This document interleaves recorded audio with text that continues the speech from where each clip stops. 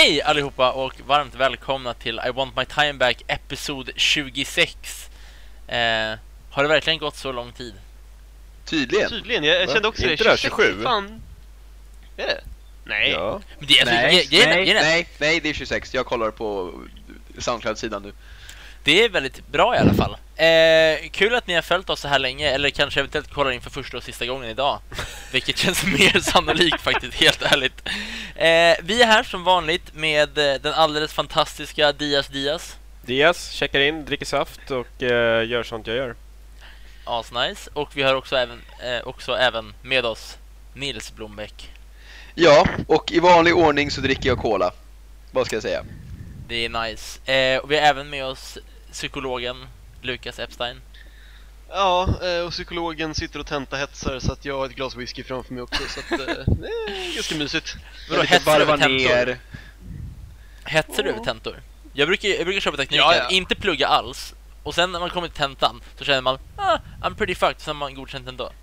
Eller omtenta, fast jag har provat det, men då blev det omtenta som sagt så att, men jag har också haft omtenta, det är ingen fara, det kan man läsa ändå. Nu är det ångest och försöka inse att jag inte förstår så mycket, men hoppas jag kan ändå. För jag orkar inte komma tillbaka till Uppsala och skriva en omtenta i augusti, det vore astråkigt. Men det är jättebra. Det vore faktiskt rikskeft. Ja, jag känner det. Ju mer tid du spenderar i Uppsala över sommaren, desto mindre tid kan du spendera i Stockholm med oss. That's my point exactly. Jag har sett fram emot att mysa mycket med dig i sommar, Lukas. Ja, våga inte. Den här sommaren på... Den här sommaren kommer vara helt crazy. Jag ser så mycket fram emot det. Nog om oss. Det har ju varit en del filmer som vi har sett nu under de senaste 2 veckorna. Eller sen förra avsnittet. Ja, det är typ den senaste veckan som vi har sett allt, känns ja, det faktiskt. Men hälften av sommarens filmer. det är en titel som jag tycker är den roligaste av dem vi har sett hittills i alla fall. X-Men Days of Future Past. Vi hypade den väldigt mycket förra avsnittet. Om jag minns rätt. Vad hände? Vad tycker vi? Den levde upp till förväntningarna, helt klart. Ja. Den var nice. Alltså det är sjukt. Jag hade hypat den sjukt mycket. Och ändå gick jag därifrån och bara så här. Det här överträffade allt. Typ. Ja, och det kan ju vara lite också för att ni tog er tid att dra upp till Uppsala och kolla här. Ja. Liksom. Men, ja, vi körde en fantastisk roadtrip upp till Uppsala och sleepovers i dagarna innan och dagen efter. Och det var bara generellt trevligt mysiga dygn. Roadtrip upp, vilse på väg tillbaka. Det var liksom... Vi satt i bilen och vrålade till Danger Zone. Alltså, vad mer kan man önska? Kvällens höjdpunkt var när jag lyckades fixa radion så vi kunde lyssna med ordentlig volym. Ja, herregud. Jag har nog aldrig känt en eufori. Jag vet faktiskt lagat någonting i mitt liv. Jag tycker höjdpunkten var att inte jag hittade motorvägen på vägen hem, så vi fick åka bil lite längre. Jag vet, och vi försökte ta omvägar för att åka bil ännu längre. Så kom jag hem och spela Fast men nu fastnar vi lite på bilresa istället för X-Men. X-Men skulle vi prata om, var det ja? Just det, precis. Oj, vart ska man börja någonstans? Alltså, jag vill bara börja med att ge en shoutout för introt. Alltså redan i början, så här, jag tillsammans med alla andra såklart har hypat den här som fan. Jag körde ett maraton veckan innan med alla andra X-Men-filmerna och var lite så här. De är faktiskt jävligt bra, de håller sig ganska väl fortfarande. Sjukt taggad för blandad cast och sådär. Jag tror jag nämnde i förra avsnittet också att det enda jag var orolig för egentligen var typ Quicksilver, för att han såg lite weird ut. Och han ska vara med i Avengers också. Inte samma skådis, inte samma någonting. Jag tycker synd om Avengers nu, måste jag bara säga. Avengers Quicksilver. Avengers Quicksilver, ja. Men jag tänker på alltså, Avengers. Avengers är fortfarande bättre tycker jag än X-Men. Ja, vi kommer till det. Ja. Okay. In any case, introt i alla fall. Redan när 20th Century Fox-loggan kommer upp. När den liksom ska fejda bort, de låter Xet dröja kvar lite och spelar en liksom 2 noter från themesången för X-Men. Det är så jävla snyggt. Det verkligen sets the mood för hela filmen. Det är I liked it. Alltså, dessvärre så var ju den musikaliska lilla Easter egget, vad man vill kalla det, var ju typ det enda bra som musiken uppnådde i filmen. Annars var alltså, musiken rikskeff. Jag tänkte rikskeff, det var anonym. Det var inte rikskeff. Den var ingenting. Det fanns inte typ ett enda theme i hela filmen som men då är den inte rikskeff. Nej, rikskeff hade varit om det hade förstört filmen. Du satt så här och bara såhär, gud vad musiken tar mig ut ur filmen. Nej men vadå, det gjorde jag. Det var ju Om det bara hade varit Skaterboy som soundtrack så hade jag blivit arg. Hade det varit som fucking detta i The Lone Ranger så hade jag lackat. Men nej, det var det faktiskt inte. Det var faktiskt helt okej. Dåligt val. Nej, men jag satt och störde mig genom hela filmen på att musiken aldrig var nice. Så jag hävdar att den var rikskeff. Okay. Det gjorde ju verkligen inte jag. Nej, tänkte inte på musiken. Nej, jag tänkte inte på musiken och det kändes ganska skönt. Eller det är så här, jag brukar tänka på musiken det tycker jag är ett sign att det inte är så nice om du nej, alltså det var ingen bra musik, men det var ingenting som förstörde, så att den är inte rikskeff. Nej, men det som förstör är att den inte är bra. Dias. Du vill ju ha bra musik i en film. Ja, det är klart jag vill ha bra musik. Alltså, agree to disagree. Det är så här, jag tänkte inte på den, jag störde mig inte på den. Du aktivt störde dig på den. Det är en annan sak i så fall. Så att, anyways, jag tyckte hela filmen var rakt genom bra. Jag var chockad över hur asfet Quicksilver var. Det var nice twist med hela JFK-grejen. Jag vet inte. Alltså, jag var bara jävligt nöjd med den. Det var vissa saker som var onödiga, vissa saker man kunde störas lite på, men allt i allt var det en jävligt soft film liksom. Kan vi bara hålla med varandra om att ingen annan får göra X-Men förutom Bryan Singer? Typ. Ja, helt klart. Eller alltså det var Matthew Vaughn gjorde ändå bra ifrån sig, tycker jag. Och ja, men det är fortfarande inte alls på samma sätt, tycker jag. Alltså, jag tycker, när man ser Bryan Singer och X-Men, då är det så här, shit, den här snubben vet vad han gör liksom med X-Men.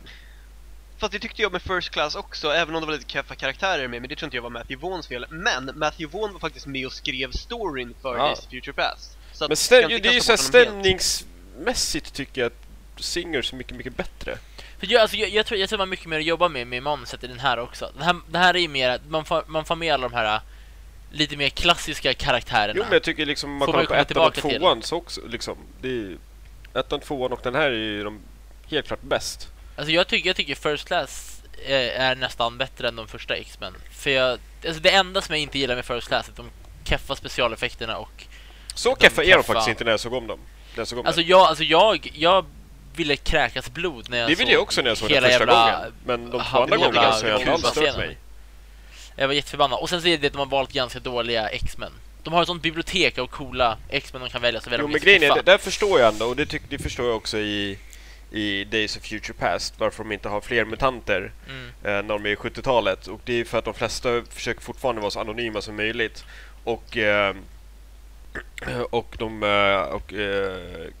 Xavier kan inte använda Cerebro så bra i Days of Future Past. Ja, men jag skulle ändå vilja hävda att det är så här, det känns ju ändå som att alltid i alla fall de mutanter som är på liksom the bad side i de här filmerna är alltid så keffa. Jag har ju sett om alla andra X-Men-filmerna nu efter att vi såg Days of Future Past. Och det är så här, i den första så har du Toad och han Sabretooth.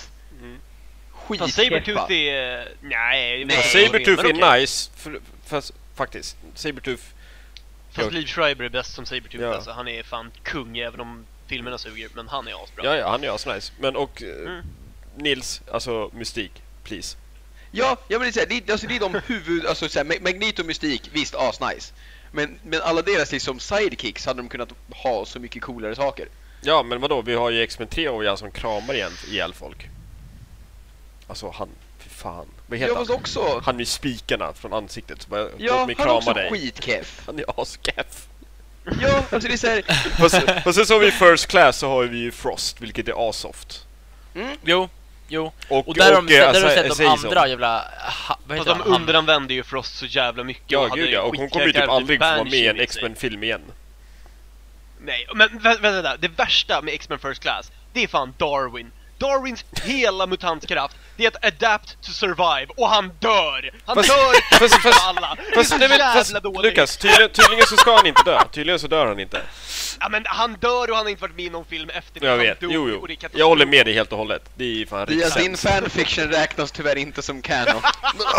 Den är ju 2A4. 2 jävlar Dias. Det är fan effort. Men size 14 på fonden också, bara för att det ska säga. Alltså jag skriver ju bara X-Men Darwin. Jag är väldigt nyfiken på det här, på en sak. Jag är väldigt nyfiken på en sak faktiskt. Ja. Så jag vill fråga er. Vilken tyckte ni var den coolaste mutanten ifrån den här filmen? Blink. I den här filmen? Ja, i Days of Future Past. Vem tycker du kan göra, är det liksom så här, är den bästa liksom? Som du bara, det här är den coolaste. Jag håller också med om Blink. Bästa mutantkraften eller så här coolaste Nej, men vem du tyckte det var softast liksom? Ja, så här, både kraft och coolhet egentligen liksom. Alltså, Fast kraft tycker vi ska bortse. För det pratade om förra avsnittet. In any case, alltså för att jag är ju ett jävla Flash-fan, så att jag tycker Quicksilver sålde det här totalt för mig alltså. Jag tycker han var så jävla den scenen var bra i coolare än Nightcrawler-introt till X-Men 2 faktiskt. Och det säger ganska mycket. Om den var. Men det är också mycket effekterna tror jag. Men ja. Nej men faktiskt, det var en sjukt, Quicksilver var faktiskt så sjukt häftig. Sen så har jag för evigt en weak spot för Magneto, för jävlar vad cool Magneto ja, är. Men alltså, det har också väldigt mycket att göra med att han spelas av Michael Fassbender och Ian McKellen, jag vet. Nej men själva principen av att så här, nej men alltså, jag måste säga att jag tycker även kraften är så himla cool, för det är så mycket metall i världen och att så här, bara den här att han liksom typ, ja men som man gör i första X-Men-filmen när han bara så här upp med polisbilarna, flytta bak dem, ner med dem typ. Eller typ så här tar pistolerna, avfyrar dem så kulan sitter och trycker mot den polisens panna. Nej, fast liksom. det är Xavier som stoppar kulan. Ja, men oavsett så är det fortfarande Magnetos krafter. Det är ju inte Xaviers kraft som stoppar kulan. Jo. Nej, det är Magnetos kraft. Nej. Fast det är Xavier som gör det genom Magneto. Ja, du tänker... Ja, okay, men det är fortfarande... Det är ju inte Xaviers telekinesi Xavier skulle ju kunna stoppa kulan. Ja. Vänta, vilken film pratar vi om här? Vänta, men har inte han hjälmen på sig den scenen? Jag har för mig att Xavier stoppar kulan. Ja. Nej, för han har hjälmen på sig. För att Xavier då kan han ju inte gå igenom Magneto. Nej, men Magneto stoppar ju kulan medvetet. Nej. Jo, det gör han. Nej. Jo, han håller dem i gisslan. Det är det som är själva grejen. Nej, han ska skjuta en polis och då kommer Xavier och stoppar kulan. Nej. Jag antar också att Magneto bara hotar med att döda honom. Ja. Men han stoppar kulan för att Xavier har ju hand om, han är en av de här två som står bredvid Magneto i den scenen. Har Xavier tagit kontroll över. Så Sabretooth håller sin hand på Magnetos hals. Magneto håller pistolerna mot poliserna och säger: vill du verkligen göra det här? Om du gör det här så kommer jag döda de här poliserna. Och i det fallet så avfyrar han pistolen för att visa, det är ju så här escalating violence. Vänta, jag hittade en hel tråd här nu om det här. Ja, men jag är rätt säker på att jag och Lukas är rätt faktiskt i det här. Skit i där är våran diskussion. Ja, men bara... either way, Magneto är för evigt en softspot och Quicksilver var jävligt cool. Quicksilver är jävligt snabb. Men alltså kan vi bara prata om Blink? Ja. Och att jag är ledsen över att hon troligtvis aldrig mer kommer vara med i en X-Men-film. Nej, inte för att spoila, men det är tydligen för att Apocalypse ska ju tydligen utspela sig på 80-talet. Och då kommer nog inte Blink vara med. Ja, nej, jag tror hon är för ung för det. Och det är sjukt sad, för jag tyckte att hon var en av filmens största höjdpunkter. Det var fröjd att se henne slåss och co-opa med alla andra krafter. Kan det vara på grund av hennes namn? Bing fan. nej men alltså, hur hon samarbetade med andra mutanter var så jävla coolt alltså. Det var så jävla häftigt. Ja, hon var asnice. Och som ett avid Portal-fan så... Ja, det var ju det första jag tänkte bara, now they're thinking with portals. Ja, men gud ja. Alltså det var ju helt amazing hur coolt det var. Så... Ja, men och det var verkligen så här, det var ingenting som jag hade förväntat mig överhuvudtaget. Alltså liksom... Nej, gud nej. Jag hade inte ens någon aning om att typ den karaktären skulle vara med i princip. Nej, jag hade sett den på affischen liksom. Men jag har inte kollat upp liksom så mycket för att jag har försökt vilja bli så förvånad av filmen som möjligt liksom. Det var svincoolt. Ja, helt klart. Och sen så också en grej som jag trodde eller från trailern, jag vet inte varför, men jag trodde att det var Xavier som skickade tillbaks Wolverine back in time. Det trodde jag också faktiskt. Men man får ju se Ellen Page händer i trailern. Fast det är svårt att se i och för sig så snabbt i trailern, men jag kände mig lite dum sen i filmen. Spoila det, men nej, men det är ingen spoiler. Det är... Eller alltså ingen av oss visste det ju innan, så att jag kan väl ändå tycka så här, det är lite så här. Okej, förlåt. Ja, okej, men samtidigt om du vill gå in och se en film och inte veta någonting om det, så lär du inte lyssna på en podcast där de pratar om filmen. Nej. Fair enough. Alltså det är ju svårt att prata vad man tycker om filmen om man inte säger någonting. För jag du behöver inte berätta hur den slutar liksom, men... Nej, men vadå? Jag tänkte göra det nu. De scener man får se i trailern med Blink, Sunspot och vad heter den andra som laddar upp vapnet där? Warpath. Nej, det är Bishop. Bishop. Keffast i filmen för övrigt. De trodde jag var bad guys från trailern. Jag visste förvisso att de inte var det, men jag tycker att de underanvänder Bishop ganska mycket, för han har en sjukt stor roll i serien som jag förstår det. Jag kollade Warpath. Originalet. Jag googlade Warpath och han var skittråkig. Han var tyvärr ganska tråkig i filmen också, måste jag säga. Men han verkar vara en sjukt tråkig mutant. Det var typ såhär, han är stark och typ han kan höra när folk kommer. Nej, men, och sen stod det typ såhär, han kan till och med slåss, typ såhär, stoppa Juggernaut eller något sånt där. Typ, inte jättespännande. Det är ju för sig ganska fett kunna stoppa Juggernaut. Men inte stoppa med typ så han skulle kunna slåss mot honom med fair fight. Jag vet inte, men jag tyckte det var så här, inte jättekul liksom. Plus, det enda var coolt när han hoppade genom portaler och högg Sentinels. Men, men det var ju Blinks, så... Älskar modellen på Sentinels också. Utseendet på dem. Både på 70-talet och framtiden. Och speaking of Sentinels, kan vi diskutera Peter Dinklage, eller? Ja, han var ju bra som vanligt. Alltså Peter Dinklage har i brist på andra bra ord vuxit så mycket i mina ögon.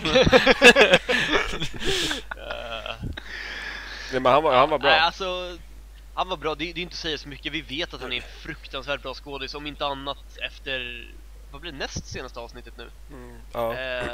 Hans, alltså... när det här avsnittet släpps, på torsdag. Ja, men precis, jo, det stämmer. Men nej, det blir alltså det var avsnitt 6 var det. Avsnitt 6 var det. Okej, du menar den scenen. Liksom. Ja, slutet på The Trial. Alltså det var inte så att jag blev mindblow av honom i den här filmen. Han gjorde ett bra jobb. Det var inte så här bara give him all prizes. Nej. Det var hit jag ville komma också, att så här, han är bra för att så här, he is, men karaktären, jag vet inte, det kändes lite oanvänt. Vi hade ingen riktig motivation för honom. Jag saknade lite så här, varför gör han det här? Det var lite tunn förklaring på det, kan jag tycka. Men sagt, han gör ju rollen skitbra. Sen att karaktären är dåligt skriven eller så, får man leva med. Ja, men det är ju inte hans fel. Nej, men jag menar, det är ändå en väldigt stor, liksom, ett väldigt stor credit till hans skådespelarförmåga att kunna ta en roll där det inte finns så mycket, som inte får allt för mycket utrymme i en film, och ändå göra den sjukt nice. Kräver att du har en närvaro och en förmåga att sätta in i en roll och men visa känslor som kanske egentligen inte ska finnas där i manuset, eller som kanske inte liksom egentligen finns i filmen, men att du som skådespelare tar och gör någonting av det. Och det är det han kan. Och det är det som gör det så himla nice. Ja.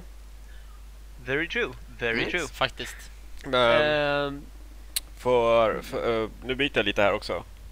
Kör på. Jag gillade att filmen var väldigt mystikcentrerad. Inte just för att jag tycker om den fact att du älskar mystik. Ja, men när jag såg på filmerna, jag verkligen gillar den nu, men det är ju ett perspektiv som man inte har sett så mycket. Nej, men precis, det var en kul vinkel för att föra fram filmens story. Så tyckte jag det var en fantastiskt bra vinkel. Det har varit så himla mycket, alltså det har varit så himla mycket Charles och vad heter Wolverine. Det? Ja, men typ det har varit Wolverine, det har varit Magneto, det har varit Xavier. Alla filmer har varit Wolverine-centrerade. Alla filmer har ju kretsat kring honom. Ja, men framförallt när Mystik ändå varit med i alla filmer hittills. Och haft en väldigt viktig roll för själva storyn. Så är det väldigt nice att faktiskt ha den, alltså ha den vinklingen på, tycker jag. Det ger mer åt den karaktären. Det bygger upp universumet mycket bättre också. Framförallt när det kommer en till film så kommer man mycket mer förståelse för den karaktären, vilket jag tycker är väldigt nice. Ja, alltså jag kan hålla med om tanken bakom. Dock tycker jag det är lite tråkigt, för att jag tycker att det känns som att de gjorde det väldigt mycket för att så här, det är Jennifer Lawrence. Fast som inte marknadsfört med Jennifer Lawrence, så att det håller jag inte med om. Nej, för Wolverine är fortfarande centrerad på affischen.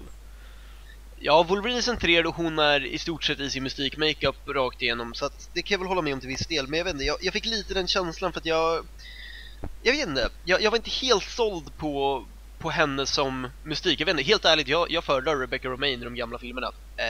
Alltså nu menar jag mest bara, nu pratar jag inte om skon, nu menar jag karaktären mystik liksom. Fine. Och karaktären är nice, men som sagt, jag vet inte om jag är helt såld på Jennifer Lawrence i den rollen. Jag vet inte. Alltså det är utseendemässigt så passar de ju superbra. Absolut. Sen tycker jag att så här, det slickade röda håret ser weird ut på Rebecca Romijn också. Men det, jag vet inte, det kanske är hela grejen med att hon här är Xaviers liksom adoptivsyster, vilket är weird. Jag vet inte, det är någonting som så här irks mig med det. Jag kan inte sätta fingret på det riktigt. Fast hon var väl mer mystik och andra karaktärer än vad hon var Jennifer Lawrence vad man ska säga liksom, alltså än vad hon var människa. Alltså hon var ju mer blå och någon annan än vad hon var Jennifer Lawrence i den här. Var hon inte det, eller minns jag fel nu? Förstår du vad jag menar? Kanske hon var, jag är inte helt Jo, men det var hon definitivt. Fast det är ändå... Och sen så, jag ska försöka att inte spoila för mycket nu. Fast det kommer inte bli. Jag ber om ursäkt. Sluta, hoppa över typ 1 minut nu. Jag hade hellre sett en rogue twist med Sentinels än mystikgrej. För det hade varit mer logiskt om de hade haft rogues i DNA. Jag läste jag läste också där på Reddit. Ja, precis. Om att rogue är, och det är därför hon inte är med. Ja, fast det var inte därför. Om du läser länken som jag skickade sen på Facebook så är det den scenen. Hon är inte fångat tagen, men de har inte gjort någonting med hennes DNA, som jag förstod det. Okay. Men det hade varit en skön... Då hade de kunnat nämna typ såhär, typ, de fångade Rogue, döda henne, de har blandat DNA. Ja, för det är ju Rogue som har förmågan att ta från andra. Ja, precis. Okej, men away from spoiler territory. Ja, däremot, apropå det, nu... Ja, det är inte en spoiler. Rogue är inte med så himla mycket i filmen, mer än en cameo i slutet. Men däremot så läste jag att det är 10-15 minuter bortklippt material med henne. Hon hade faktiskt en hel subplot. Ja, precis. Jag skickade det på Facebook. Ja, det var du som skickade den? Ja, det var jag som skickade den. Ja, anyway. och den kommer förhoppningsvis dyka upp på Blu-rayen. Vilket kommer bli väldigt intressant att se. Ni spelade de in den? Material som... ja. Jag har för mig att de klippte bort det från manuset bara, men inte... Nej, de klippte bort det från filmen. För det verkar ju ascoolt. Ja, så att jag tror att Blu-ray-versionen av det här kan vara absolut värd att se, om inte för någon. De klippte ju bort en massa stormscener också tydligen. Ja, men det visste jag att de gjorde, och det är väl typ helt okej med. Ja, alltså... Really care. Ja, det är typ det bästa, förlåt, alltså jag gillar Storm, men det är typ det bästa med att de kommer gå till den nya casten mer och mer, eftersom att jag gillar inte Hellberry så jättemycket. Nej, jag har verkligen inte emot henne. Alltså, hon är tråkig. Ingenting heller, hon gör sitt jobb, men hon är jäkligt tråkig. Ja, nej, alltså jag vet inte, jag är verkligen inte emot henne liksom. Ja, men jag har ingenting emot henne, men inte så mycket för henne heller. Ja. Jag tänker gå lite mot, vi kan fortsätta diskutera filmer mer, men jag tänkte gå lite mot betyghållet. Ja, jag tänkte det också faktiskt. Vi skulle föra diskussionen. Jag kidnappar det. Gör det. Och vill säga, jag tycker typ att det här, jag vill inte riktigt ta med Dark Knight-filmerna när jag snackar superhjältefilmer, för de är mer jordnära. Så bortsett från dem nu, så tycker jag att det här är nog min favorit superhjältefilm, om jag ska vara helt ärlig. Jag tycker... Bättre än Avengers alltså? Ja, alltså jag tyckte den verkligen var svinbra. Jag tycker det var bra action. Det som säljer mycket är att det är många olika karaktärer med många olika krafter, och det blir väldigt roligt att se på om man typ jämför med Avengers. Det är inte så mycket krafter, det är fortfarande brute force liksom. Ja. Vilket är bra, men det är softare på det här sättet tycker jag. Och de samarbetar och det är kul att se, och bra handling, spännande. Det händer bra pacing. Jag tycker det är skitbra. Jag gillar det jättemycket. Och du ger den? 9 av 10 faktiskt. Ja, alltså jag tyckte den var nice, helt klart. Den var faktiskt svinbra. Men 9 av 10, nej, jag gav den 8 av 10. Dels, once again, musiken. Alltså förlåt, men musik är fan svinviktigt i en film. Och speciellt i en sån här superhjältefilm. Då vill jag ha feta themes. Och aldrig någonsin så nådde den ens i närheten av det. Vilket jag tycker är väldigt synd. Men ja, helt klart bra film. 8 av 10. All right. Ja, som sagt, jag är med på Diaspor. Den var svinbra. Den var typ allt jag ville ha. Min enda gripe med den, för det minns jag att jag sa i någon podcast tidigare. Det jag ville ha var att Fassbender och Ian McKellen skulle få interagera med varandra. Nu fanns det fullt logiska förklaringar till varför de inte gjorde det, absolut. Men det var en sak jag saknade. Lite små saker som jag störde mig på som gjorde att det inte blev en perfect 10. Men jag var så fruktansvärt nöjd med filmen. Och ja, gillar ni X-Men, det är bara att gå och se den. Det behöver inte ens tänka 2 gånger, det är bara kör. 9 av 10 utan tvekan, som sagt, kantar på en 10. Ja, samma för mig. Alltså för mig så är det en 9 av 10 helt klart. Jag tycker inte den är lika bra som typ Avengers. För jag tycker om de hjältarna, men jag tycker om X-Men. Jag tycker X-Men-universumet kan vara lite överdrivet ibland. Och lite så här, jag tycker det finns en del logiska problem med X-Men. som jag inte riktigt kan släppa. Men jag tycker fortfarande filmen var jävligt bra. Och som X-Men-film så tycker jag att det var hur bra som helst. Det är ju den bästa X-Men-filmen, tycker jag. Lätt. Utan tvekan. Alltså jag tycker att de gamla tycker jag kan vara ganska töntiga ibland. Alltså så här, de är bra men de är ganska töntiga. Och Vadå, broadlinen? Nej, i hela filmerna. Alla karaktärerna i de filmerna tycker jag kan vara ganska töntiga. Och bara så här, sätter de är uppbyggda på lite så här, de är lite så här tafatta, men de är bra, men de är tafatta. Men det är också innan hela superhjältevågen faktiskt tog fart. Vi Ja, kommer ihåg att de startade i stort sett upp hela superhjältevågen. Blade. X-Men tillsammans med Blade. Ja, men jag vet, Blade Nej, och Spider-Man men... och X-Men var egentligen det startade upp det. Jo, absolut. X-Men 2 tror jag gjorde ett stort steg för att ta det framåt. Ja, för den var ju framförallt jävligt bra, så att... yes. Jo. Men. Då är vi klara med det. Nej, jag hade en sak också. Okej. Om Bryan Singer. Vi har ju pratat mycket om honom. Och lite oroligheter och sånt. Jag har i alla fall varit orolig. Och efter att jag såg den här så var jag orolig att han inte skulle få göra Apocalypse. Men nu har de gått ut med att sagt att Bryan Singer ska få regissera X-Men Apocalypse. Vilket är amazeballs. Ja, så, det skulle bli sjukt spännande att se faktiskt. Se vart det kan ta vägen någonstans liksom. Så att säga. Jag tänkte vi skulle gå vidare och prata lite grann om Maleficent. Malle. Ja, Malle. som alla har sett, antar jag. Ja. Jag såg den för guessing. 2 timmar och 30 minuter sedan tog den slut. Maleficent, Angelina Jolies chans att få vara en Disney-prinsessa typ. Prinsessa? Ja. Nej, inte riktigt. Nej. Vad såg du för film? Okej. Nej, men det är hennes chans att vara med i en Disney-film och göra en stor huvudroll i en Disney-rulle. Either way, Törnrosa omarbetad från en annan synvinkel än vi sett tidigare. Nils, du älskar Törnrosa. Ja, alltså okej. Så original Disney-filmen Törnrosa liksom. Där svingamla var typ en av mina favoritfilmer när jag var liten. Så den har jag sett jättemånga gånger. Vilket såklart gjorde att jag var lite reserverad när de skulle komma och göra massa ändringar liksom. Och det man kan säga om den är att den utspelar sig ju från Maleficent och den onda fens perspektiv. Alltså problemet jag ser med den är ju att det inte bara Törnrosa-storyn ur Maleficents perspektiv, utan de har ju helt och hållet gjort om storyn. Vilket kan vara intressant och kul, självklart. Men dessvärre så kände jag typ att alla ändringar var till det sämre. Och sen så var det så här, vissa saker som är jättekonstiga. Typ som i originalet så kommer ju Maleficent till den här festen när de ska fira att prinsessan Aurora har blivit född. Och de där 3 goda feerna är ju där först och ska ge sina liksom blessings och så här, ge en liten magisk lyckönskning. 2 av dem hinner ge sin blessing, den 3:e hinner inte. Maleficent kommer, lägger sin curse och den 3:e använder sin blessing för att typ halvt ändra den där cursen och göra den lite mindre så att Aurora inte ska dö utan att hon bara ska sova.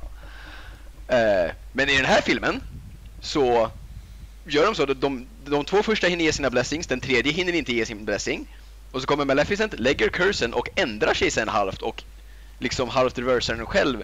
Det kändes så konstigt att de hade med det att den 3:e inte hinner ge sin blessing. Men ändå... Alltså jag tycker att när hon ändrar sin curse, inte för att säga så mycket, så köper jag ändå varför hon gör det.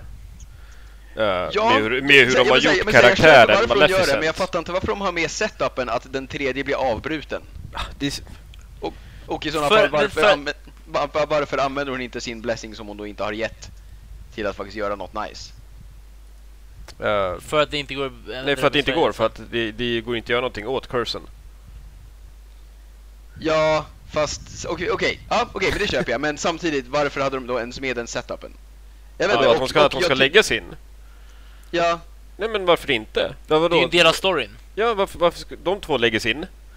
Och sen så ska hon göra det, vadå? Annars skulle man bara undra varför får inte en 3:e göra någonting. Ja, men då hade de bara kunnat... Alltså, men det är det jag tycker är så konstigt att de har med det från originalstoryn, men sen...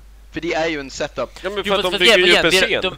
De försöker ändra det för att försöka bygga vidare. Det de försöker göra i den här filmen, anledningen till att de har ändrat grejen, är att de försöker bygga upp Maleficent som en karaktär. Som att så här, de försöker bygga upp det här som att det är inte riktigt som ni har hört höra. För att Törnrosa är en sån så här, det ska vara en sån här folksaga som har vandrat genom massor olika sägner och sånt där. Och sen så försöker de nu göra det till en grej att de så här, vi berättar som det egentligen hände. Och då kan det vara så här små grejer, man känner igen detaljerna, till exempel tredje filmen blir avbruten.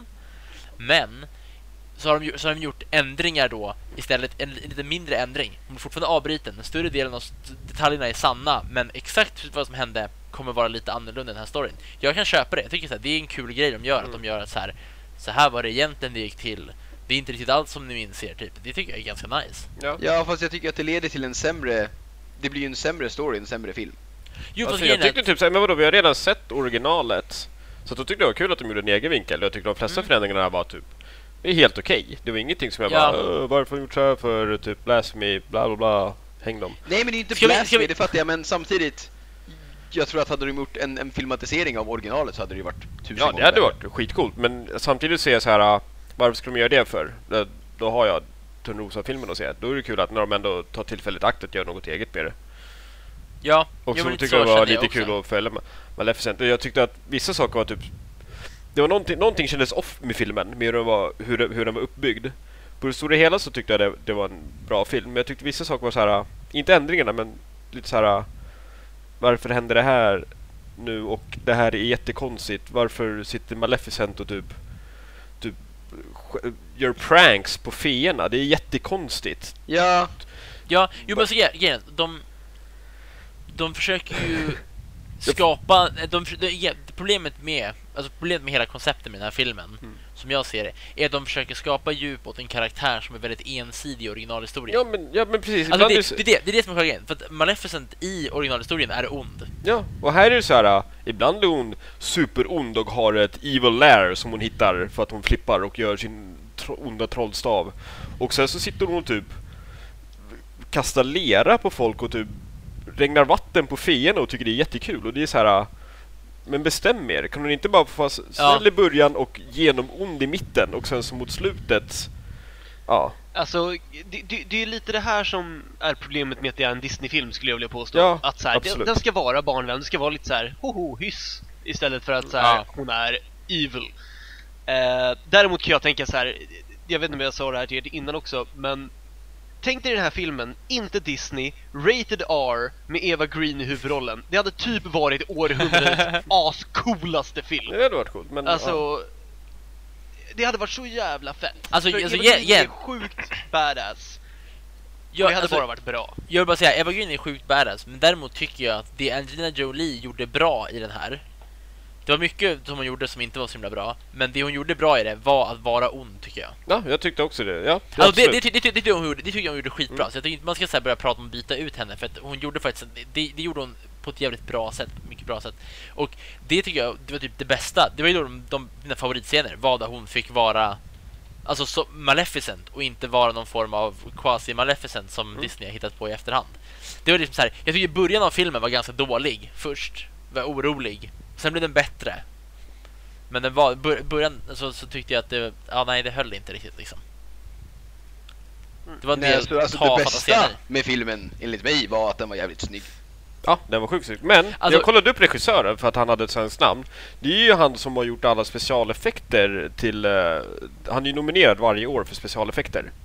Är det? Ja, men det är han Robert Strömberg, svensken. Eller jag tror att han är svensk, som har gjort effekter till Pirates of the Caribbean, Pans labyrint, Hunger Games. Han har ju varit nominerad typ 18 gånger för Oscarsfilmer. För sina specialeffekter. Han har alltså regisserat den här? Ja, det är hans första film. Det är hans regidebut. Fett. Så att det är därför den var men det förklarar varför den verkligen såg jävligt bra ut. För det gjorde den. Ja. Det var en fröjd att titta på liksom. Charlton Copley var ju asnice. Jag visste inte att han var med. Så jag bara, what? Jag hade glömt bort att han skulle vara med snarare. Jag minns när det här dök upp på IMDb, så kollade på den och bara så, shit, ska han spela Kung Stefan? Fan vad kul. Och sen så när jag såg den med filmen så bara, wait. Och sen så måste jag säga att Elle Fanning som Aurora tyckte jag var jättebra. Ja. Jag gillar den skådespelaren. Hon fick ju inte göra så mycket. Nej, men hon gjorde ändå bra, för Aurora är väl typ ganska naiv av sig och typ allting är underbart. Det är en av de blessings hon får, att hon aldrig ska känna sorg. Och det gjorde hon bra. Vilket också är lite konstigt, för sen så känner hon sorg.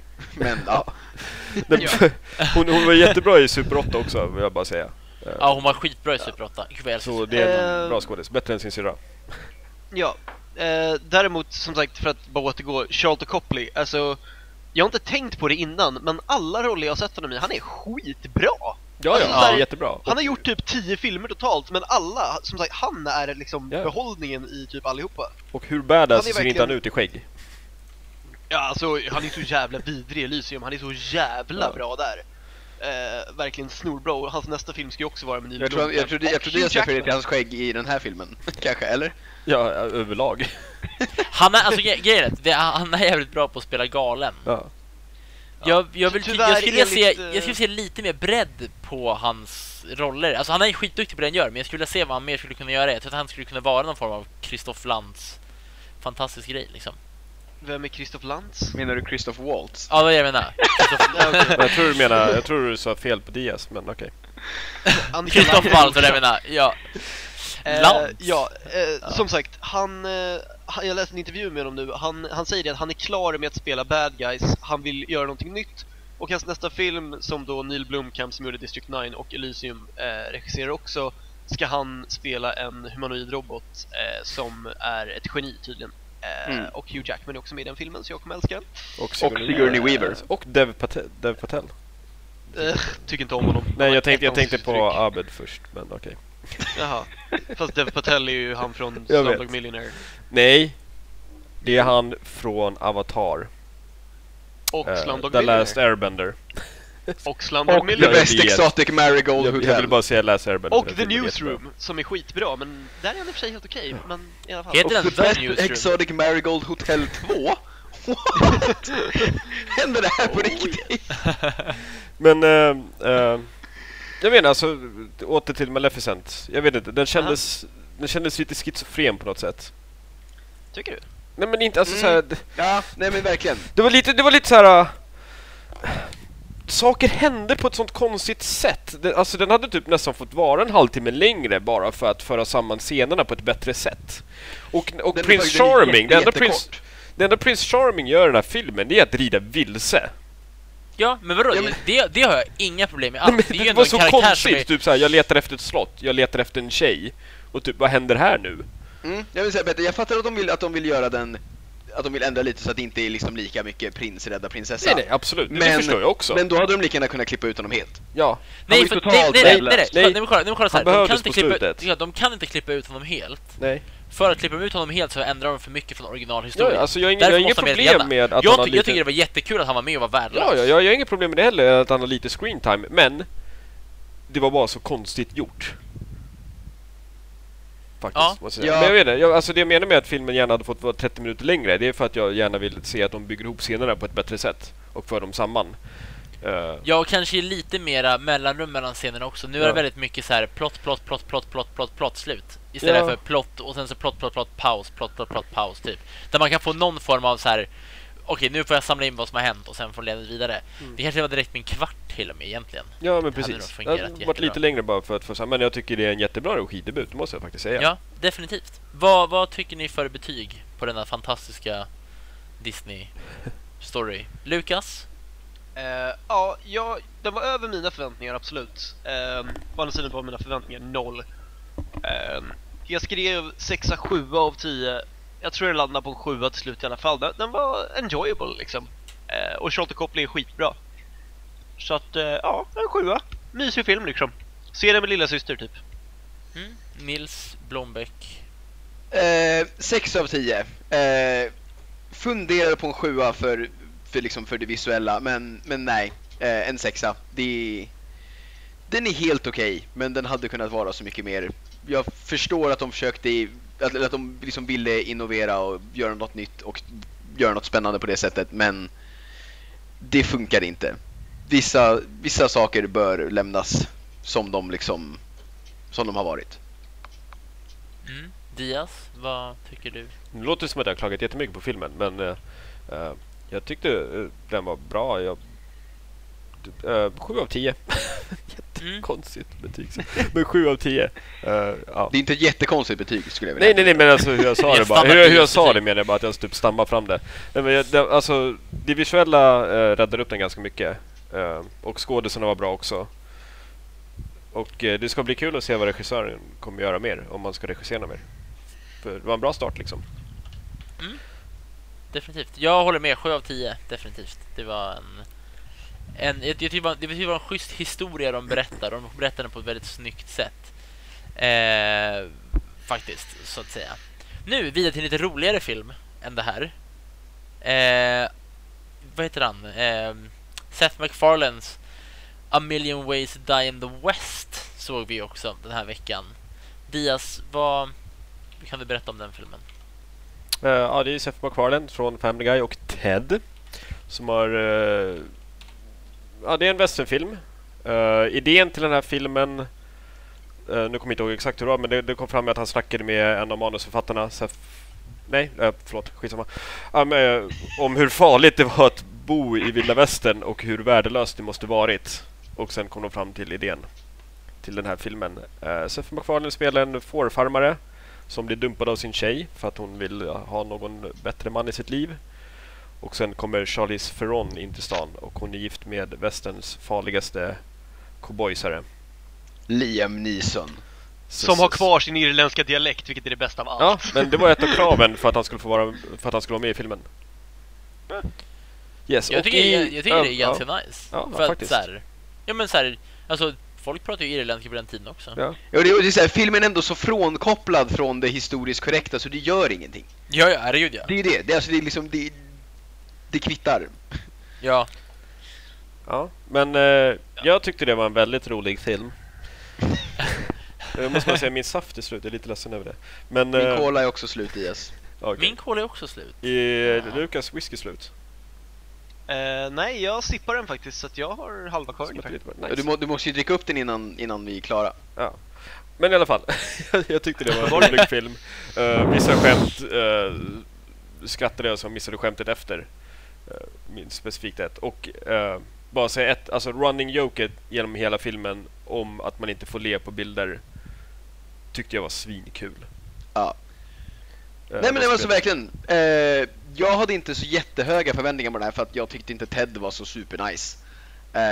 Men den här, den var riktigt rolig. Alltså, det var de gångerna när man skrattade så skrattade man ju riktigt, riktigt mycket liksom. Ja, precis. Och det kändes som jag sa efter filmen att det kändes som att varje gång Charlize Theron skrattade i filmen så kändes det som att hon genuint skrattade på riktigt. Men det här pratade jag med om med Aida häromdagen. Ja. Hon sa det, de är ju tydligen väldigt bra kompisar. Okej. Alltså de är IRL-kompisar liksom, på riktigt. Så jag tror att det var mycket... Det är det IRL betyder, Petter. Ja, men alltså att det kan bidra väldigt mycket till vad folk skrattar. Till för kemin under inspelningen. Ja, för de hade ju sjukt bra kemi. Ja, faktiskt, men och det tyckte jag tyckte verkligen var skitkul, för då tyckte jag att det var kul. Ja, men precis. Det känns som en genuint alliteration. Det är någonting jag inte tänkte på. Jag tänkte inte på det när jag såg filmen, men det är väldigt sant. Alltså, det kändes extremt genuint när hon faktiskt skrattade. Ja. Det var så här heartwarming liksom. Jag har typ aldrig tänkt riktigt på det när jag har sett filmer, typ så här, shit, den här personen skrattar ju på riktigt. Utan... Ja. Nej, men det känns verkligen som att så här, det känns som att det var typ nästan en feltagning för att hon skrattade så mycket. Det kan det mycket väl vara att de använder... Ja, men för ofta så brukar folk inte skratta åt skämt i filmen. Det brukar lämnas åt publiken att skratta åt skämten. Skämten är att det är något som händer som är naturligt på duken som vi som publik skrattar åt. Men här var det så att han drog ett skämt som hon skrattade åt på duken som var riktat åt oss i publiken typ. Ja. Så måste jag säga att Liam Neesons karaktär heter Clinch Leatherwood. A.k.a. Clint Eastwood. Ja. Alltså någonting som jag tänkte på för övrigt, apropå realism och allt sånt där. Det var en grej jag faktiskt gillade ganska mycket med filmen, att han liksom listar saker som faktiskt suger med att leva i västern på 1800-talet. Det kändes som att sant. Ja, men så det kändes lite som att hans karaktär var typ någon form av tidsresande som hade hamnat där och bara så här inser bara, hallå, har ingen av er tänkt på hur mycket det här suger? Jag som kommer från framtiden vet, fast det var ju inget sånt liksom. Men det var lite den känslan man fick, att han hörde inte riktigt hemma där. Nej, verkligen inte. Men det var väl lite hela poängen med filmen också, att han borde inte vara i västern, han suger på sitt jobb, han vill inte vara där, han borde inte vara där liksom. Men jag läste en intervju med honom och det är precis det han sa, att han liksom, hans karaktär är det enda som inte försöker grunda sig i liksom i västern så att säga. Och det var lite samma sak. Han jämförde det med Ted till exempel, att liksom, men Ted, den talande teddybjörnen var det liksom out of place i den filmen liksom, och här är hans karaktär lite mer Ja. Den Men rollen. jag gillar den approachen till filmen ändå. Det var väldigt en otraditionell westernrulle, och den hade ju mycket skämt som var så fruktansvärt roliga, som var så typiska så här, där de drev med vilda västern-genren eller vilda västern som koncept liksom. Och jag tycker sånt är väldigt roligt när man driver med det på en konceptuell nivå liksom, med hela bara så här, alltså vad Ja, men det är bara fight-scenen när alla börjar slåss. För att någon börjar bråka, alla börjar slåss. Ja, bara så alla ställer sig bara upp och så här, oavsett vem det är eller var de är, så bara det var två stycken som satt vid ett bord och drack med varandra så här, typ trevligt sällskap. Så bara reser upp och den slog till den andra i käften liksom. Och det var väldigt så här, typ sådana saker är ju, alltså, ja, det känns kul att det är någon som gör lite så här traditionella komedier. Det känns nästan som en så här polisskolan-nivå på komedin nästan. Och det tycker jag är roligt, för det tycker jag saknar lite grann. Jag tycker inte riktigt att de så här, om man kollar på typ Grown-Up som den komedin som har kommit senaste tiden, jag tycker inte de är alls likadana. We're the Millers och Bad Neighbors, alltså alla, det känns inte som att kul. Komedifilmer är så roliga nu för tiden. Fast se We're the Millers som du inte gjort det, den tyckte jag var asrolig. Ja, We're the Millers var faktiskt över förväntan. Den var faktiskt ganska rolig. Jag vill typ se om den. Plus blooper-scenen efter texterna. Alltså, det var den var i och för sig väldigt rolig. Ja. Nej, men se We're the Millers, snabb alltså, om inte annat så får du se Jennifer Aniston strippa, och det är ganska hett. Det var ganska nice. Det var ganska nice. Men ja, alltså det som gjorde filmen för mig, det som gjorde att jag inte gav den ett ganska lågt betyg, för att honestly, all in all tycker jag filmen var ganska meh. Men det var att den hade fantastiska cameos. No pun intended. Men den hade fantastiska cameos verkligen. Jag tänker inte säga dem här för att det är bara roligt att se själv. Det var så mycket oväntade saker. Det kom ju en scen efter eftertexten också, kan jag bara hetsa. Gjorde det? Ja. Fan, missade det. Men ja, det var väldigt mycket cameos. Jag vet att jag missade som jag vet att ni bör hålla utkik efter, att Ewan McGregor ska vara med som cowboy in bar. Nej, cowboy in crowd. Han är på marknaden. Jag såg den karaktären, tyckte att jag kände igen honom. Och sen så cowboy at fair. Precis, jag tror att han är en i Dollar Bill-gänget. Dollar Bill. Never seen a dollar bill. Take off your hat, son. Take off your hat, son. That's a dollar bill. En av höjdpunkten under visningen var ungefär 7 sekunder in i filmen när det säger de visar alla loggorna och någon snubbe några rader bakom oss släpper ut världens största gäspning. Nej, det var inte ens i introt. Det var när typ Universal-loggan kom. Ja, det var det jag menar. 7 sekunder in i filmen. Jag helt gett upp på något alla hela salongen märker det och typ börjar skratta. Men alltså, jag måste säga också att jag brukar tycka Sarah Silverman är ganska rolig. Hon var väl helt okej här, men hon spelade för mycket Sarah Silverman i den här filmen, det måste jag säga. Jo, men alltså det känns... Giovanni Ribisi tyckte jag var rätt kul, men Sarah Silverman... Jag tycker det var tråkigt att alla de skämt hon fick dra var att vara typ så extrem som möjligt. Ja, men precis. Det är så Sarah Silverman är också. Ja, precis. Jo, men det blev väldigt pubertalt i just de grejerna. Det var det enda hon fick göra, var väldigt obscen typ. Och det är, som du säger, det är väldigt Sarah Silverman, men jag tycker det var så här... Hon hade kunnat få ha någonting annat typ. Ja, liksom. Alltså, men jag kan ju tänka mig att det är en sån sak, alltså det är så här... Det är en sån komedigrej som de vet säljer. Ja, absolut. Det är ingenting som vi tycker är roligt. Men det är så här, men det finns folk som gillar bajs och sexhumor. Ja. Jag tyckte inte de scenerna var så roliga, men det satt ju folk och skrattade så uppenbarligen vissa finns det var inte småroliga, det var inte roligast i filmen. Nej, men det var ändå så här, så det kan jag ändå fatta att jag kan verkligen acceptera att en film eller att en komedifilm breddar ut sig. Ja, och ha med, för så länge jag skrattade ju åt majoriteten av sakerna, sen så var det några saker som jag satt och tänkte nej, det här tycker inte jag är så roligt. Nej. Men det gör inte så mycket för att whatever liksom, det finns någon annan som tycker det är kul. Ja, dock hade Ribisi typ det roligaste skämtet i hela filmen som jag dog av. Alltså det var väl det som drog ner mitt betyg mest kanske. Att som sagt det är lite för mycket obscen humor som är så onödig. Den behöver verkligen inte vara där. Men jag vet precis vilken scen du pratar om. Det var flera så ja, med en hatt då. Ja. Men det var ju det onödigaste. När han gömmer sig bland fåren, det är liksom det var så mycket sådana grejer som är så här, men ja, men det är så jävla onödigt att ha med. Han kan så mycket bättre än så. Ja. Och det är så jävla tråkigt att han behöver slänga in de obscena grejerna för att så här, jo men vadå, det är kul typ. Fast det är det inte. Nej. Ja, precis. Ja. Därför är det ju inte en perfekt komedifilm för mig. Nej. Långt ifrån. Men i en sån här komedifilm så har jag egentligen inga riktiga problem med att det är med. Så länge det inte tar över, vilket det inte gjorde. Och då, då är det så här, men det finns de som gillar det här. This is fine. För jag vet att jag kommer skratta åt nästa scen istället liksom. Och alltså jag kommer ju citera vissa saker i den här filmen. Och om vi pratar om filmen om typ säg en månad, 2 månader, ett halvår eller ett år, då kommer vi skratta åt grejerna.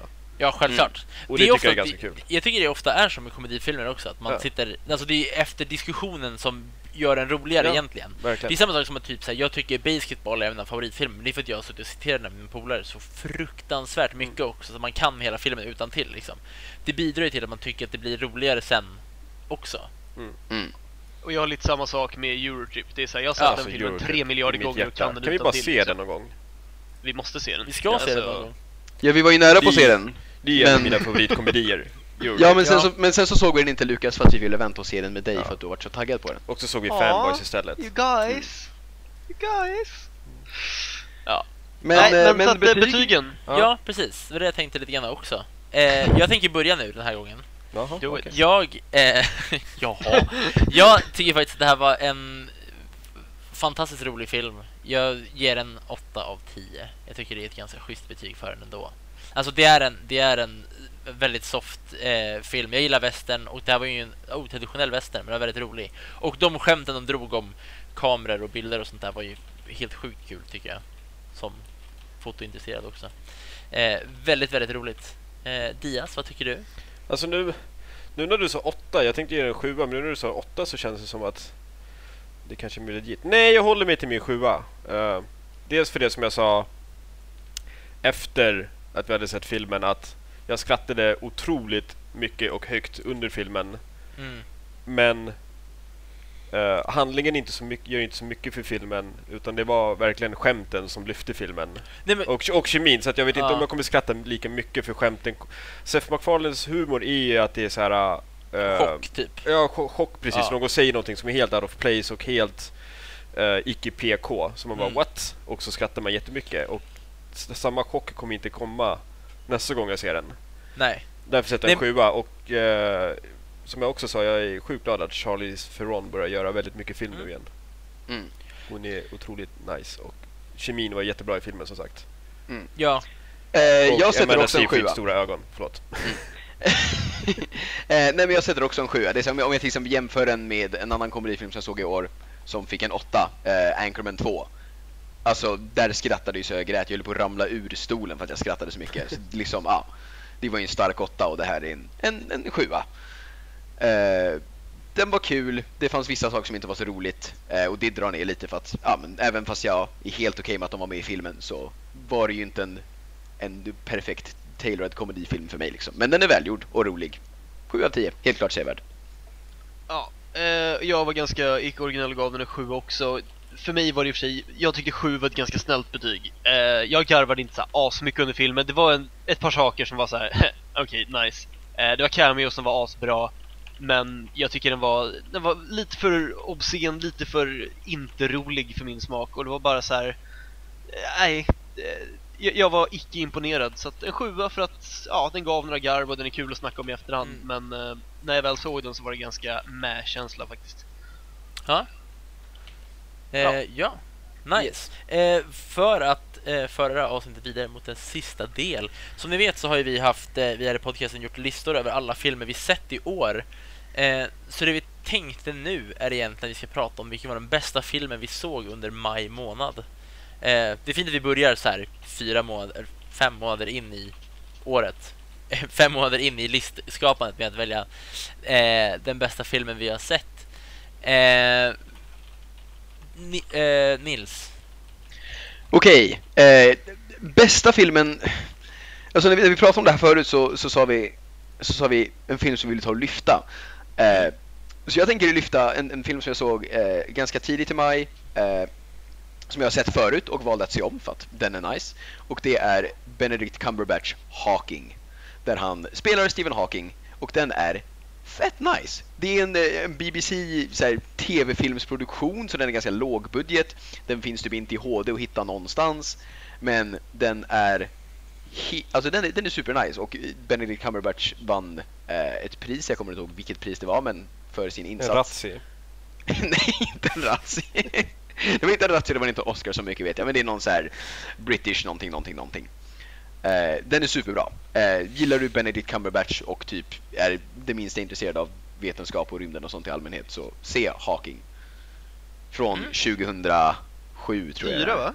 2004, precis, ja. Inte det är den jag hittar på Pirate Bay här, så att, inte för att jag ska ladda ner den, jag gör ju inte sånt, absolut inte. Men jag är nyfiken, så att jag söker. Ja, men det finns någon annan så här, dokumentär från 2013, men det är inte den, utan precis 2004. Okej, cool. Jag har inte sett den, så att, det kan vara spännande. Do it. Nice. Lukas, vad vill du lyfta? Lyfta från maj månad. Sitter och scrollar igenom min lista för att ha någonting att lyfta. Jag har faktiskt ofta lyfta en gammal favorit. Jag skulle nästan vilja lyfta 2 filmer. Eller 3. Nej, jag måste lyfta en, för att det är en som jag framförallt vill lyfta. Är det någon som vill ha lite fler tips, så call me. Men en av mina nästan favoritfilmer faktiskt, för jag tycker den är så jäkla mysig, även om jag bara gav den en 8 här. Men det är Charlie Bartlett. Skitmysig liten indie-komedi med Kat Dennings och Anton Yelchin i huvudrollerna. Robert Downey Jr. är också med, spelar Kat Dennings farsa samt rektor på skolan. Den är jättemysig, handlar om en private school-grabb som är då Anton Yelchin, som kommer till public school, har haft lite svårt att skaffa vänner, blivit utkastad från lite private schools och sådär, och ska försöka anpassa sig till high school-livet i stort sett. Det här var faktiskt Yelchins genombrottsroll. Han var 18 år gammal.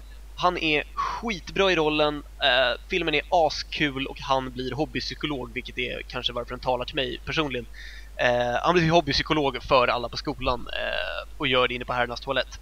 Den är skitmysig, den är asbra. Tycker ni om små mysiga indie-komedier alla way back, se den. Den är nice. Det är mitt maj-tips helt enkelt. Nice. Diaz, vad är du för maj-tips? Det är jättesvårt. Ska jag ta någon mindre känd film eller ska jag ta en kändare film? Ta en film som du vill lyfta. Jag tänkte ta en jättekänd film, så att ja, nej men go for it. Okej. En film som du känner att så här, den här borde alla gå och se. Ja, men då kör jag då. Det är min 4:e 10 i år. 10 av 10 film. Och det är min första 10 av 10 sedan februari. Det är Lost in Translation, såg jag i maj. It's amazing. Jag var tvungen att ha Nils och Petter som stöd på Facebook. Skype direkt efter. Skype direkt efter för att den här filmen, So Much Feels, Lukas hade självklart varit med ifall han var hemma. Men det var han inte. Ja, fast jag är ju helt fel åsikt om den här filmen, så att kanske inte. Nej, men alltså den filmen, den rör upp så mycket känslor och den är fantastiskt fin, och Bill Murray och Scarlett Johansson spelar, jag vet inte hur bra, och musiken är bra, allt är bra. Allt är bara jättebra. Jag såg den ganska tidigt i år och gav den också 10 av 10. Det var första gången jag såg den. Ja, nej, alla borde se den här filmen, verkligen alla. Den är amazing, jag vet inte. Det finns inget dåligt med den här filmen, inte på något Jag sätt. gav den en 5 bara för att det är lite kontrast. Den skulle lätt få en 10 av mig. Alltså, Lukas, jag skulle vilja hävda att en kollega till oss sa efter förra avsnittet: varför är Lukas så bitter hela tiden? Han sitter bara och klagar. Well, det är för att ge kontrast till den här podcasten. Jag är väldigt glad person egentligen till vår kära kollega. Jag vill bara... Jag är inte säker, Lukas. Jag är inte säker. Ja, Diaz. Ja. Jag fuskar och så säger jag bara på en sekund. Ni får också jättegärna se Safety Not Guaranteed, jättefilm, indiefilm med Aubrey Plaza. Så, nu kan vi gå vidare. Ja, I second that. Jag skulle lyfta en ganska känd film som typ har vunnit en Oscar. Mainstream Petter. Nu är det jag som är udda, för ni väljer ju bara indiefilmer. Jag kan klippa bort det här. Either way, jag skulle jättegärna vilja lyfta Crouching Tiger, Hidden Dragon, som jag tycker är en av mina favoritfilmer, alla kategorier. Jag vet att många har svårt med att de flyger och typ den är på kinesiska, men jag tycker att den är helt fantastisk. Den har sjukt vackert bildspråk, jättebra musik, och själva storyn tycker jag är snudd på fantastisk, så här kärlek, drama, allting möjligt, och typ berättas på ett jävligt bra sätt tycker jag. Alltså jag vet att jag har sett den minst 2 gånger. Men jag har ingen aning om vad den handlar om nu när jag tänker på den. Alltså jag tyckte den var svinbra när jag såg den. Alltså, verkligen. Kan det vara för att du såg den utan subtitles, Nils? Det kan vara därför. Det kan vara därför. Nej men FYI så pratar jag flytande kinesiska, men nej, jag såg den med subtitles. Nej men så här var det, jag såg den för någon vecka sedan och jag tänkte så här, det här är en skitbra film. Det här är en film som jag verkligen älskar. Och sen såg jag den, när jag kollade på den så var jag verkligen så här, jag blev väldigt tagen av den och bara så här, gud vad den här filmen verkligen är bra. Jag har så fint minne att jag och morfar var såg den på bio. Men den är verkligen skitcool är den. Och de så här, det är så vackert alltihop. Och det är det jag gillar också, att fighting-scenerna handlar inte om fighting, det handlar om att det ska vara vackert. Det är snyggt koreograferat, det är jättevackert gjort. Det ska vara en saga mer än att det ska vara ett realistiskt skildrande av hur det gick till på den tiden liksom. För det är ingen som kunde flyga, så vitt jag vet. Det vet man inte. Nej, jag kan faktiskt inte bevisa det, men jag tror inte det. Jag tror att tänka med det. Så den tycker jag i alla fall att alla borde ta och se. Om något. Med det sagt. Jag tycker att alla borde lyssna på vår podcast också. Det är nej. Ja, om ni börjar med den sista minuten i podcasten och hör det här, så ja, då kan ni börja från början tycker jag. Ja, självklart. Det här avsnittet kan innehålla spår av nötter höll jag på att säga, men Ja, det med. Gör ditt avslut, Petter, jag vet inte. Ja, jag tänkte säga det. Vi är över en timme nu och vad snabbt det här gick. Eran framtid i lycka och framgång. Svep. Vi är över en timme. I want my time back, säger tack och hej då för den här gången. Jag har fortfarande whisky kvar. Svep. Jag har fortfarande slut på saft.